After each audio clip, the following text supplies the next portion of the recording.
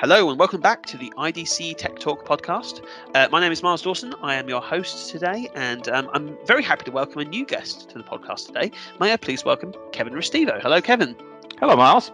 Now, our topic today is going to be discussing 5G and how the COVID-19 pandemic has affected the new rollout of 5G across the European region. So before we do that, though, Kevin, did you want to give a quick introduction to yourself and your coverage at IDC? Sure, Miles. So I'm a London-based analyst, and I cover, as you'd expect, 5G, and more specifically, the adoption of 5G within the ranks of European enterprises. That is my primary focus area. Absolutely. So let's kick things off then and ask you a little bit about the impact of the pandemic on the plans for 5G in Europe. Has it affected the growth of or the uptake of 5G in Europe at all? It's a good question. The 5G ecosystem has held up reasonably well given the circumstances that we're operating in at the moment. But the virus and the aftermath of it and the havoc it's wreaked upon the economy has set back adoption of 5G and the supply of it, rather, in a number of ways. So I think one obvious example, Miles, is the mobile phone category. So 2020 was expected to be a watershed year for 5G mobile phone production. In short, a lot more 5G phones were expected to be introduced at a variety of price points this year. Up until now, devices running on 5G networks have been a premium price proposition. Lower cost devices would make 5G devices much more accessible, of course, to small businesses and other segments of the populace, and really give a lift to the emerging technology in general. Instead, what the pandemic has done has led to delays of phone introductions and a shortage of phones that run on the next generation networks.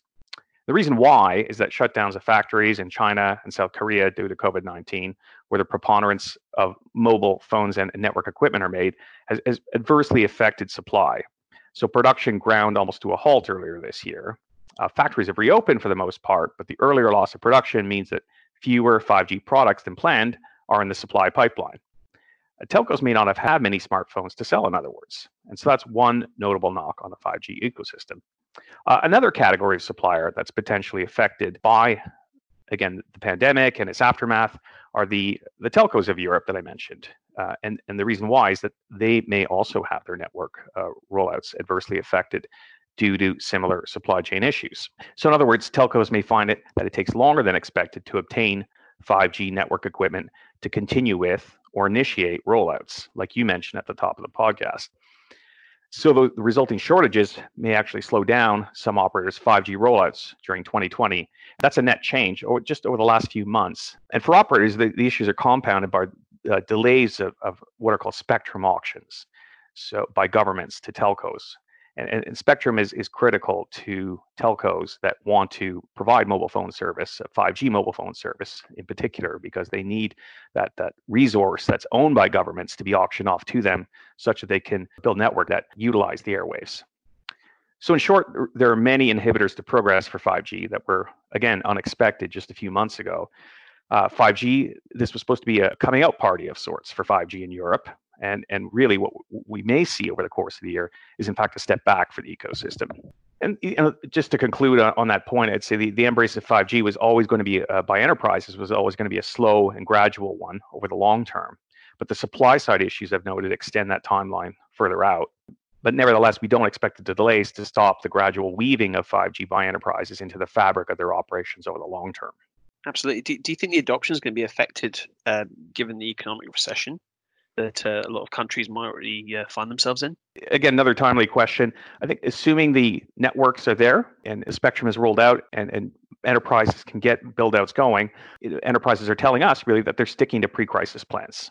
I think one important indicator of that resiliency are the results from our IT buyer sentiment surveys of decision makers in Europe that we've run over the past number of weeks to gauge the feelings of decision makers on a variety of topics, including 5G.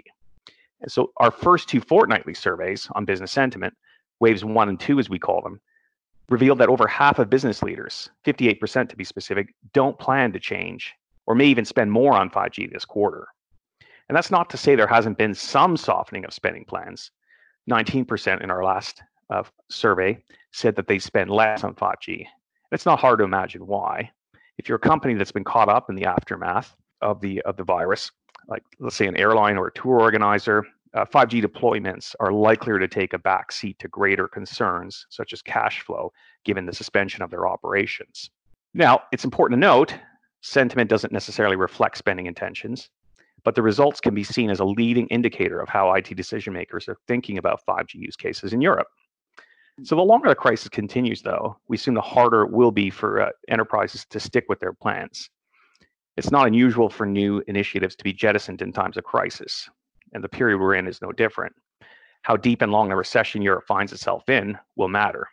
Regardless, we expect 5G to be a critical part of, again, the business and societal landscape in Europe and globally for that matter over the long term. Absolutely. So, if you're saying that the people who are already planning to invest are maintaining those investment plans, why do you think it's such a topic of interest for these businesses? Sure. So, a number of reasons. For starters, there are a variety of technical benefits that can potentially lead to competitive differentiation for enterprises. We'll get into that differentiation aspect just a bit later. But first, it's important to note the much touted benefits of 5G, to your point about interest on the part of business leaders, such as ultra-fast connectivity and exceptionally low latency and greater connection density that will be available in the future version of 5G that we'll talk about later, have created a sense of optimism about the role that 5G can have within the ranks of an enterprise and has really stoked the interest of decision makers. So by that, I mean how transformation efforts is enabled or how it can augment the workplaces of Europe.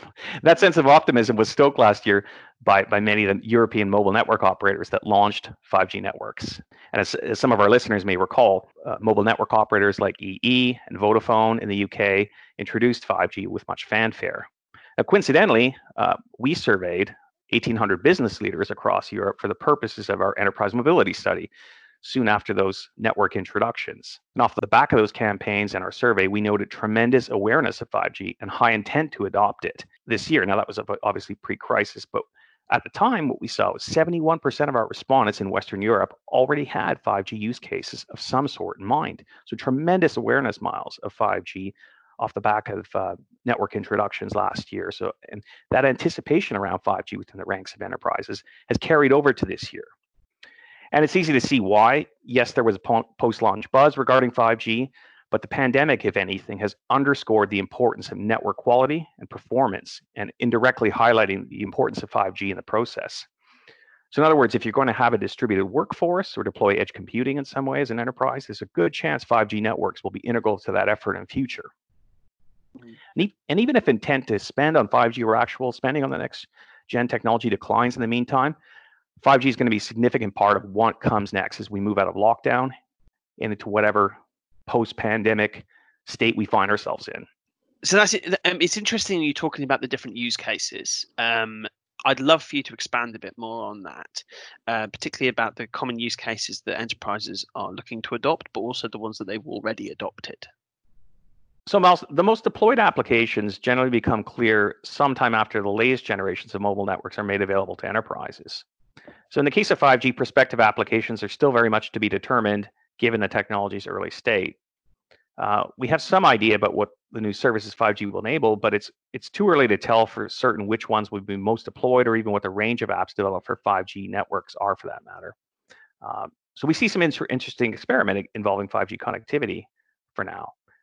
Germany, as I've mentioned, is a hotbed of 5G experimentation at the moment.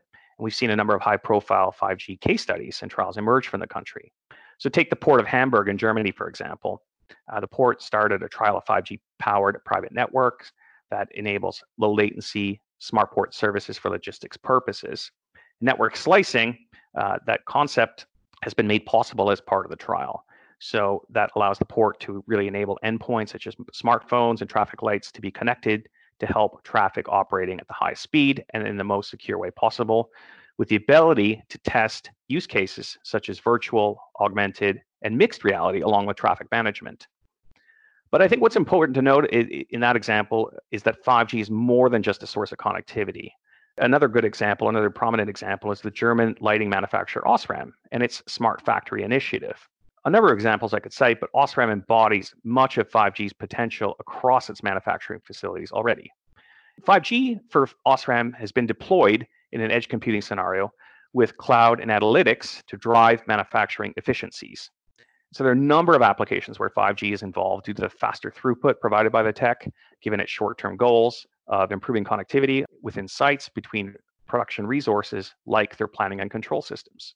And it's also needed to control the factory's fleet of all autonomous guided vehicles that transport materials and goods around the plant. Looking ahead to the future, Miles, 5G enables other apps such as augmented reality and virtual reality, given the low latency, sub 10 milliseconds that comes with it. And it's all brought together in the cloud for Osram. And the analytics data will be fed back to company officials to improve productivity, increase machine runtime, and dramatically reduce maintenance. The point of the example, without delving into its success or talking too much about the future of it, is to really, again, underscore the enabling role 5G has within its factories. It's more than just a source of connectivity. Absolutely. So, are you seeing any commonalities between these different deployments of 5G that clients have been speaking to you about? Yeah, absolutely. And I think technology decision makers are aware of 5G and perhaps more to the point, considering 5G is a big part of their future, irrespective of the environment we're operating in. And they're considering future proofing for 5G when upgrading IT infrastructure. So people are looking at 5G as a real part of their future. And that's important to note when we move to our next phase of post-COVID-19 investment, testing and tracking and getting their 5G smartphones out there, or trialing use cases that involve 5G are going to be a theme really across sector, not just with any particular industry. And guaranteed performance is one of those commonalities. And guaranteed performance is what's common as enterprises seek. They want more of that for deployment of business critical 5G solutions. So some enterprises in vertical markets like energy and manufacturing will champion 5G as it unlocks several new use cases that can't adequately be done with the technology deployed today. Definitely. Well, if we could leave this conversation then with the final question, which is your recommendations. What do you think enterprises should do if they're thinking about 5G, especially given the circumstances of the pandemic at the moment? Well, I mean, a number of things. There's no one answer to that question. I think you have to ensure that you're familiar with the benefits first and foremost, and what 5G can help you do, can help your organization do.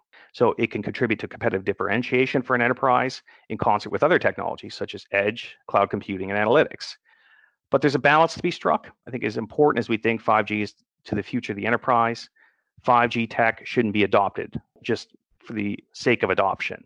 I would say alternative technologies such as private LTE may suffice, given the imperatives of the deployment of the enterprise. Now, that said, many companies are experimenting with 5G or looking at the possibility of doing so to improve connectivity. And that's not really surprising, as 5G is relatively new to the world. Finally, the last point I'd like to make is it's important to remember not to underestimate the complexity of 5G use case development. So few companies will be able to conceive, develop, and deploy 5G solutions entirely by themselves. So multidisciplinary expertise is going to be needed to develop winning strategies, not just in 5G, but with associated technologies such as artificial intelligence, haptics, edge computing, and network virtualization. And then I think one other point I'd like to make is just that technology buyers should consider getting involved in test beds to test the viability of 5G and build the right business case. So digital twins implementations often generate data in the order of gigabytes, which will require considerable storage. And that data generated could be extremely critical and sensitive, forcing the need for a highly secure environment. So, Kevin, thank you very much for that fantastic overview. I do have one last question, which I thought I'd throw in there just to put my mind at rest. Does 5G cause coronavirus, Kevin? In 2 words, Miles, absolutely not. That's good to know. Fantastic. Well, listen, thank you all very much for listening to our podcast today. I'm afraid that is all the time we have for today, but I would like to thank Kevin for coming on and helping us out. Hopefully you found this interesting. We'd love to hear your thoughts or opinions, views, that kind of thing. Please do get in touch. You can find us on LinkedIn, on Twitter. You might be listening to this on your favorite podcast app or on SoundCloud. Please add your comments and do subscribe as well. Click that subscribe button. These are uncertain times. We are releasing content when we get it and new insights when we think of it. So please do keep in touch with us. Thank you all very much. I wish you all very good health and see you next time.